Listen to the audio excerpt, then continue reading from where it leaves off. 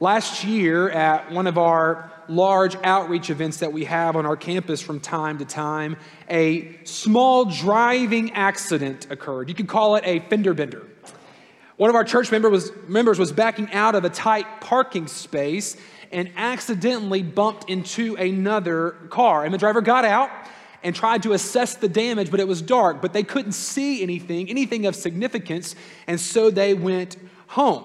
But when they got home, they were astonished at the damage that had happened to their car, and then they began to panic at what happened to the other car. They felt sure that it was worse than they had thought, and so they immediately reached out to one of our pastors to try to help connect the person with the car that was hit so they could bring about restitution. But while the person was at home, looking at their car, and before they knew the identity of the family that they hit, or the car that they hit, the family of the car that was hit was being notified here of the accident. One of our off-duty police officers and one of our dedicated security team members had somehow witnessed the incident, and they had found the family of the car that was hit. And so the officer went up to the family, told them what had happened, and he said this to them: "We can treat this like a hit and run. Since that person didn't stay, I can file a complaint. We can start the process for you to press charges. Would you like to press charges?" Now that seems like a relatively incidental question, but I want to argue this morning that the answer to that question matters. It matters more than we think it does when it comes to dealing with matters of potential conflict among the body of Christ. And the family of the vehicle that was hit looked at the officer and said, "No, we do not want to press charges." And here's the reason why. Because it was a church function, a church outreach event. And because they did not know who hit their car, they didn't want to do anything to prohibit those people or that person from coming back to our church or standing in between them and hearing the gospel of Jesus Christ. And here's what's even more incredible. When the families finally got together, the offended party, the injured party, did not even want to receive reimbursement, but the one who had injured them, the offender, was adamant that they receive something. And the testimony of that was even shocking to the police officer. The police officer said to the family, you're nicer than I would be. And you're certainly different than most of the people that I encounter in this situation. But here's what I love about this story. I love that the injured family had concern about the gospel.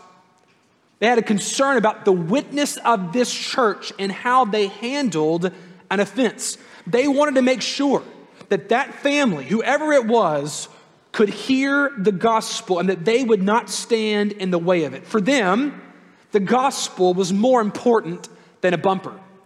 And it seems like they had been reading 1 Corinthians chapter 6, which is our passage today. So the Bible teaches us that conflict is a reality of living in a broken and fallen world. The possibility of conflict is a consequence of sin. Our broken relationship with God, it leads to a broken relationship with one another. You can read from Genesis 3 onward in the Old Testament as a testimony to that biblical truth. But the Bible also teaches us that the work of Christ in his gospel seeks to undo every effect of sin. Christ's work enables us to be set right in our relationship with God, and as a consequence, set right in our relationship with one another.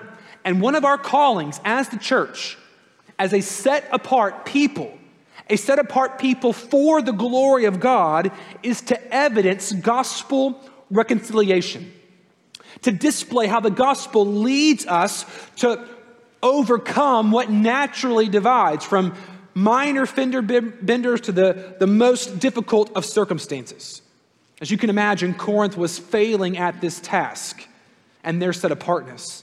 And so Paul feels compelled to write to them, to challenge them, to remember who they are called to be in light of the gospel, who they must be for the sake of the gospel. And it's an important word for us today as well, belief. It seems like in the world we live in today, we are one word or one decision away from conflict. And how we respond in that conflict matters. Here's our main idea this morning from our text, the first 11 verses of 1 Corinthians 6. Our response to conflict inside the church reveals our belief about the gospel. It reveals our belief about the power of the gospel to overcome our relational brokenness, and it reveals our belief about the importance of our unified gospel witness as a people. So let's hear the challenge from Paul together this morning, prayerfully asking God to help us see our responsibility to live at peace with one another in the church, because in Jesus we are living in peace with God.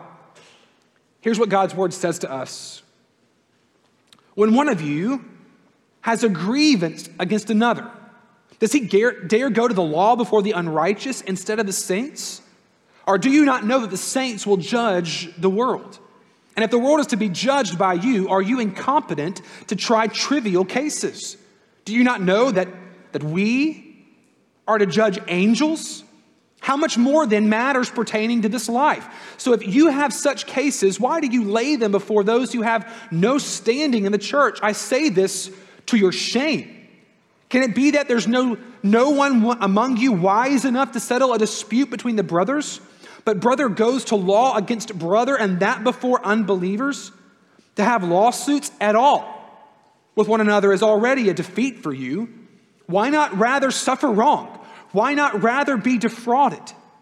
But you yourselves wrong and defraud, and you do this even to your own brothers. Or do you not know that the unrighteous will not inherit the kingdom of God? Do not be deceived. Neither the sexually immoral, nor idolaters, nor adulterers, no men who practice homosexuality, nor thieves, nor the greedy, nor drunkards, nor revilers, nor swindlers will inherit the kingdom of God. And such were some of you. But you were washed. You were sanctified. You were justified in the name of the Lord Jesus Christ and by the Spirit of our God. So there's a lawsuit unfolding in the city of Corinth. That's the source of the conflict that Paul is addressing here in the first part of 1 Corinthians. And we're not given a lot of specifics about the nature of the lawsuit, but we can piece together some details as we read the letter. Somehow, one church member has defrauded another church member, and it likely is involving a piece of property or some finances. But the substance is really immaterial. The big deal is that the conflict between these two brothers in Christ is spilling over into the public. And that public spillover is threatening the witness, the gospel witness of the Corinthian church. And so Paul wants to address some gospel implications of this public move. And it's interesting how he begins. He doesn't begin by addressing the two individuals who are involved in the conflict. He begins with a charge to the church. And you can see that in verses 1 to 6. This is the substance of what Paul is writing here to begin this chapter. And it seems to be a continuation of the thought that he began last week, wherein the church was allowing for a heinous sin to go unchecked because of a misapplication of the grace of God. Here, they are allowing another threat to their witness to go unchecked. They're allowing and perhaps advocating for these brothers to go to a secular court, likely an unjust court, who often favored the wealthy over the less wealthy, courts that give no consideration to the things of God, nor the witness of the church to settle what in Paul's view is a very minor issue, a minor dispute. So we ask them, church, why on earth would you let this ugly dispute spill out into the world? Why would you go before a judge whose lifestyle and ethics you question in order to find justice? And the questions and the appeal that he's making here, the charge that he's making here, he grounds in Scripture. He references Daniel 7:22. Revelation 3:21, as well as other Jewish apocalyptic beliefs, to remind the church that one day all of us who are in Christ will rule with Christ. And we don't know a great deal about our role on the day of judgment, but it is clear here from Paul's writing that we will have a role. We will even participate in bringing judgment upon all of those angels who rebelled against God with Satan. We see that in verse 3. And here's what Paul says. In light of that reality, if God is going to allow us to play a role on the greatest day of judgment in human history, if we're going to play a role in the greatest act of judgment, then don't you think God would let us play a role in this lesser act of judgment? Don't you think that we would have some wisdom to help these brothers walk forward in reconciliation? And that's when he hits home his point. In verse 5, he appeals to their own claim about wisdom. Remember, the whole time they've been saying, we're wise. We've got a greater wisdom. And Paul says, if you're so wise, if you have so much wisdom as you claim, why are you turning to the courts to settle something that is easily settled before the word of God? It is shameful for you to allow something like this to happen. And what a claim. Paul, no doubt, has words for these brothers. And we're going to get to that. But his primary concern is with the church, that they let this situation get to where it has gotten. Brothers and sisters of Bayleaf, members of this body, hear me this morning. We have a covenant responsibility to one another. This is the gospel implication that Paul wants to help the church see then and today. We have made a promise to one another in gathering together as this body to help each other walk in faithfulness and corporately testify to the gospel. And we should take any threat to that witness seriously. And while we are not called to judge those outside of the church, we saw that last week in chapter 5, verse 12, we're to offer them the gospel. We are called to hold each other accountable. And this implication builds upon something that Pastor Patrick mentioned last week. This passage in Paul's writing here in 5 and 6, it assumes church membership. It testifies to the fact that we need each other, that we need to be accountable to each other, especially in those moments when we are offended or grieved. Because it's hard to see beyond ourselves. It's hard to see our entitlement to thinking that we deserve to be proven right. It's hard to see beyond our injury to what matters the most. And godly brothers and sisters can and should help.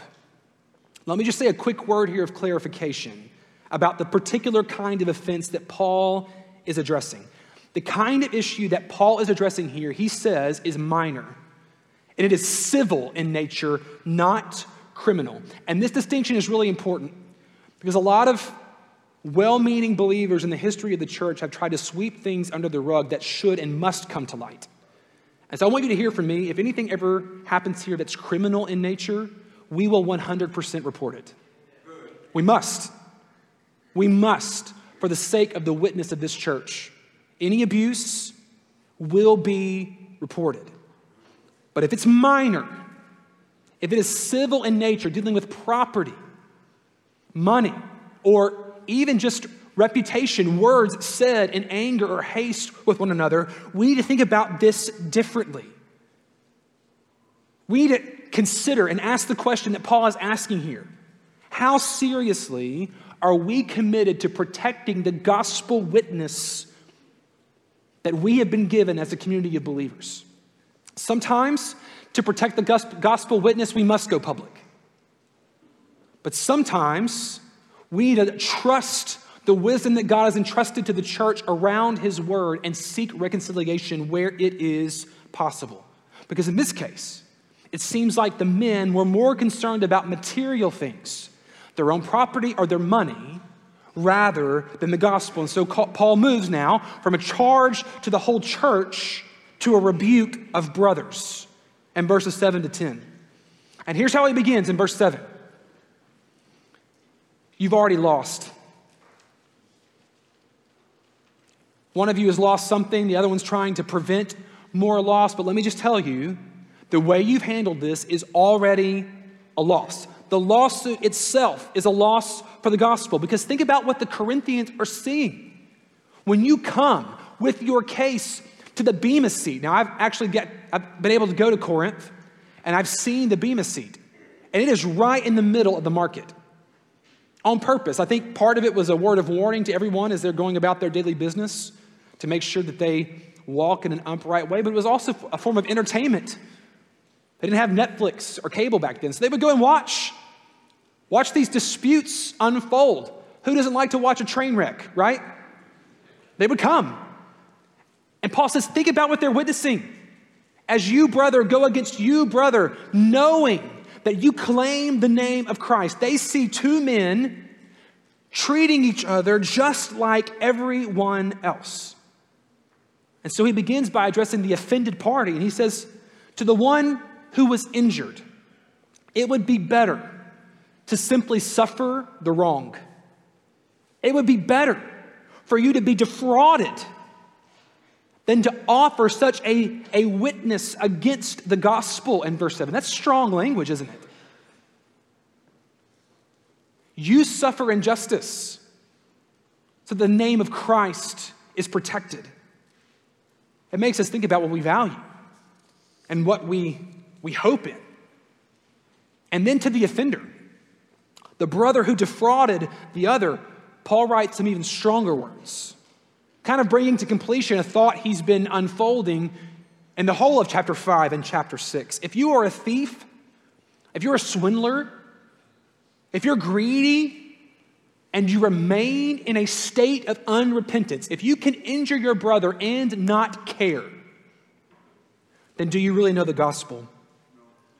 Do you really know what it means to have found reconciliation with God and to know the calling to live in reconciliation with one another? Because of your unconfessed sin, because of your lack of repentance and desire to set things right, you are in danger of being considered outside the kingdom of God for all of eternity. Just like Paul says, the sexually immoral, the adulterers, idolaters, men who practice homosexuality, and drunkards. So if you have offended, repent, and seek restoration. Seek to make it right as evidence of the gospel. And this last part of Paul's message here to the individuals really stuck with me this week. Isn't it interesting that Paul would include something that he says is so trivial and minor in this list of sins? It's stunning to me. Is taking advantage of someone, not paying them back what they are owed, holding a grudge against someone, is that worthy to be mentioned in the list of some of these other things that Paul mentions? It's shocking because we seem to have a hierarchy of sin in our own mind, our understanding, our practice as a church. And there's no doubt that the sin that was addressed last week was heinous in nature. But we need to remember that all sin is dangerous. All sin threatens the witness of this body, and we should be concerned with all of it because we want to show the full effect of the gospel upon our lives. Because, friends, we do not live in sin any longer. We live in light of the work of Christ. And that's why Paul ends the way that he does here in verse 11. I'm so glad that he does. He ends by pointing the church back to the gospel. Don't forget who you are. Don't forget who you were. Who you were. Oh, friends, can we just rejoice this morning, church? And what Paul writes here in verse 11. Let me just read for you 9 through 11 again, just so you can feel the weight and the release of what Paul is writing here. Do you not know that the unrighteous will not inherit the kingdom of God? Don't be deceived. The sexually immoral, idolaters, adulterers, men who practice homosexuality, thieves, greedy people, drunkards, revilers, swindlers, they will not inherit the kingdom of God. But listen to this. Are y'all ready for a little gospel this morning, a little good news to wash over your ears this morning? Such were some of you. Isn't that good news? Does it say such are some of you? It's past tense, right? Such were some of you, but you were washed. You were sanctified. You were justified in the name of the Lord Jesus by the Spirit of God, by the power of the gospel, friends.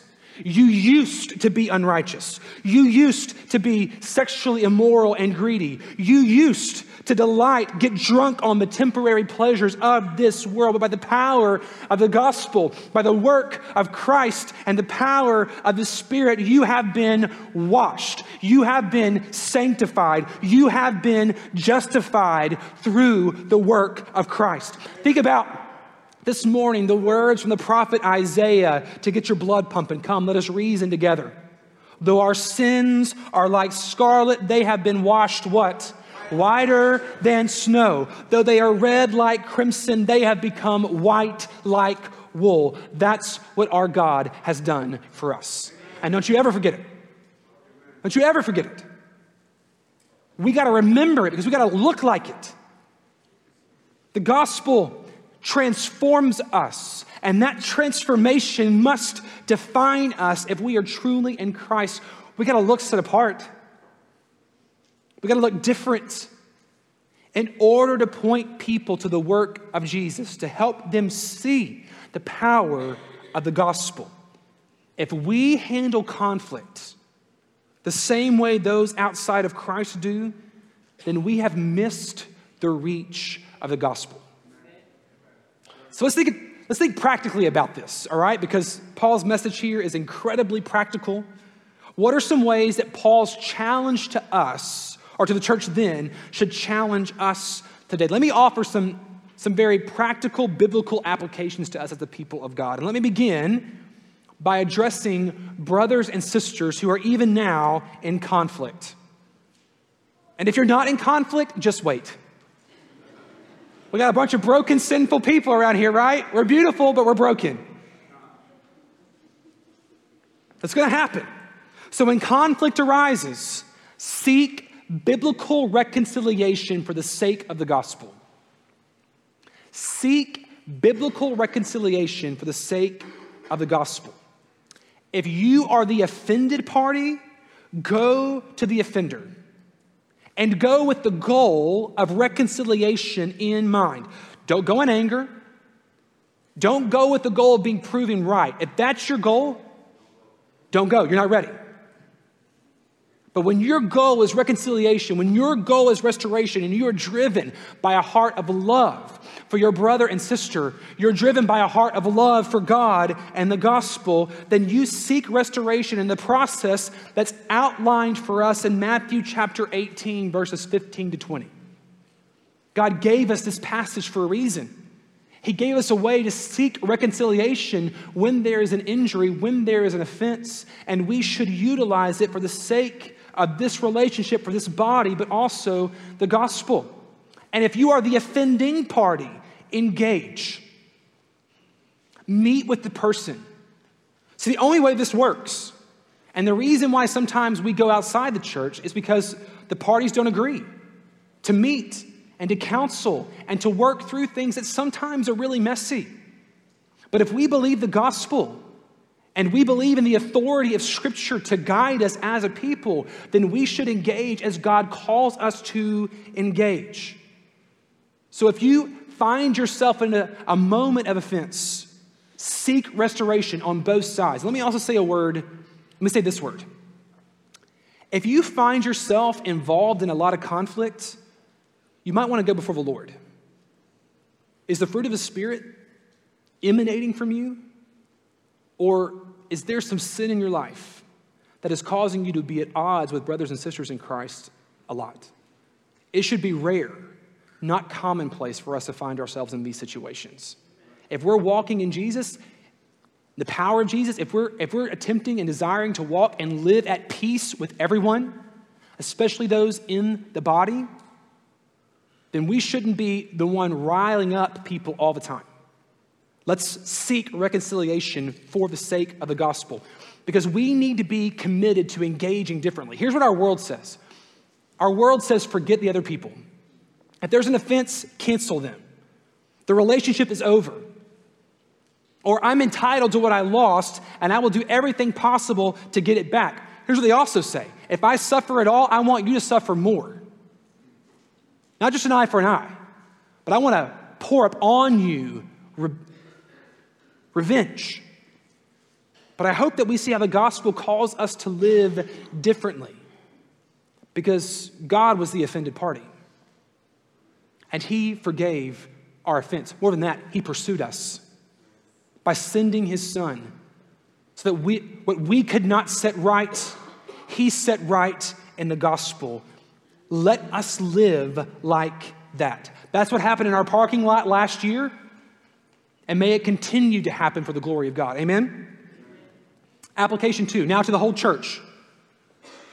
Let's take our corporate witness seriously. Conflict will happen. We do not see things the same sometimes. Sometimes we're going to back into a car. But how we deal with the offense matters. How we respond corporately matters. We need to hold each other accountable. Do you know that we have a church covenant? We adopted it again this past year when we updated our constitution and bylaws. And I just want to read a portion of it to remind us what we have committed ourselves to as members of this body. It flows from Scripture. It's not building, it's not an addition to Scripture. It's just a reflection of what Scripture has already said about the nature of our gathering and our membership. Here's the church covenant adopted by us, agreed to by us as a people. This is Article 3 of the Constitution. I'm not going to read the whole thing, just a part. Here's how it begins. Is it on the screen? Here it is. Y'all can read it with me. Having been, as we trust, bought by divine grace to embrace the Lord Jesus Christ and to give ourselves wholly to him, we do now solemnly and joyfully covenant with each other to walk together in him with brotherly love to his glory as our common Savior and Lord.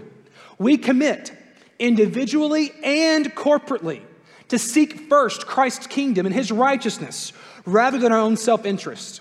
We pledge to make every effort in the power of the Spirit to live in a manner worthy of our calling, understanding that this local church is meant to be a testimony to the power of the gospel of Jesus and his kingdom. And in light of that commitment, we promise to do a few things. We promise to gather together in regular worship. We promise to submit to the Scripture and the pastors that have been brought to us. We promise to conduct our families according to the pattern laid out in Scripture. And then we get to this promise. We promise to exhort, and if occasion requires, admonish one another, according to the 18th chapter of Matthew, in the spirit of meekness, considering ourselves lest we also be tempted. We recognize, as declared in the ordinance of baptism, that we have been buried with Christ and raised again. Therefore, we will hold each other accountable to walking in that newness of life after Christ's example. Here's how it ends. May the God of peace, who brought again from the dead our Lord Jesus Christ, that great shepherd of the sheep, through the blood of the everlasting covenant and the power of the Holy Spirit, make us perfect in every good work to do his will, working in us that which is well-pleasing in his sight. To him be the glory both now and forever. Amen. It's good stuff. Did you hear the commitment, though? That we're willing to engage with one another and promote unity for the sake of the gospel. Because here's what typically happens when there is an offense. When a friend comes to us with an offense, oftentimes they're seeking to grow their group of witnesses against the other. They want you to join in the conflict.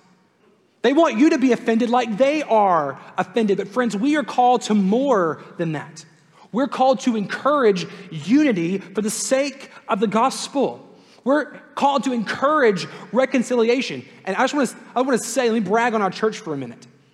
Just this past week, I've heard of multiple ways where there's been potential for conflict, and members of our church have been engaging in this way for the sake of the gospel. Let us continue to do that, friends. Let's also ask ourselves, would we receive that kind of counsel well? If we go to a friend with our complaint or our offense, and they say, hey, then why don't you go and talk to that brother? Why don't you go and talk to that sister? I'll go with you. Not to add on, not to add fuel to the fire, but as a witness to help bring about reconciliation. Would we receive that? Would we be encouraged by that our brother or sister would have the love for us and the love of this body to say, let's go get it right. Don't sit and stew on it. It's just going to grow. You're going to get madder and madder about it. Let's engage for the sake of the gospel. It's our responsibilities as brothers and sisters to love each other this way, to speak the truth in love. That's why, by the way, church discipline ends with the whole church speaking. But let's not get there. Let's help each other for the sake of the gospel. Will we be the kind of community that protects the witness of the church? Application 3 to the Christian. Allow the future promises of God to direct your present actions. Let's allow the future promises of God to affect our present actions. The only way that you will seek resolution, restoration in moments of conflict, and the only way that we, as brothers and sisters, will call each other to seek reconciliation is if we keep our eyes on the promise of Christ. Jesus is coming, and we want to be found faithful. More than that, he's going to allow us to join him in ruling and reigning. And while that's part of that's a not yet reality, some of it isn't already. And so let's engage in the wisdom of God over these minor things for the sake of the gospel. Let's be the aroma of Christ in how we handle conflict because of who we are in Christ. And can I just say another word here?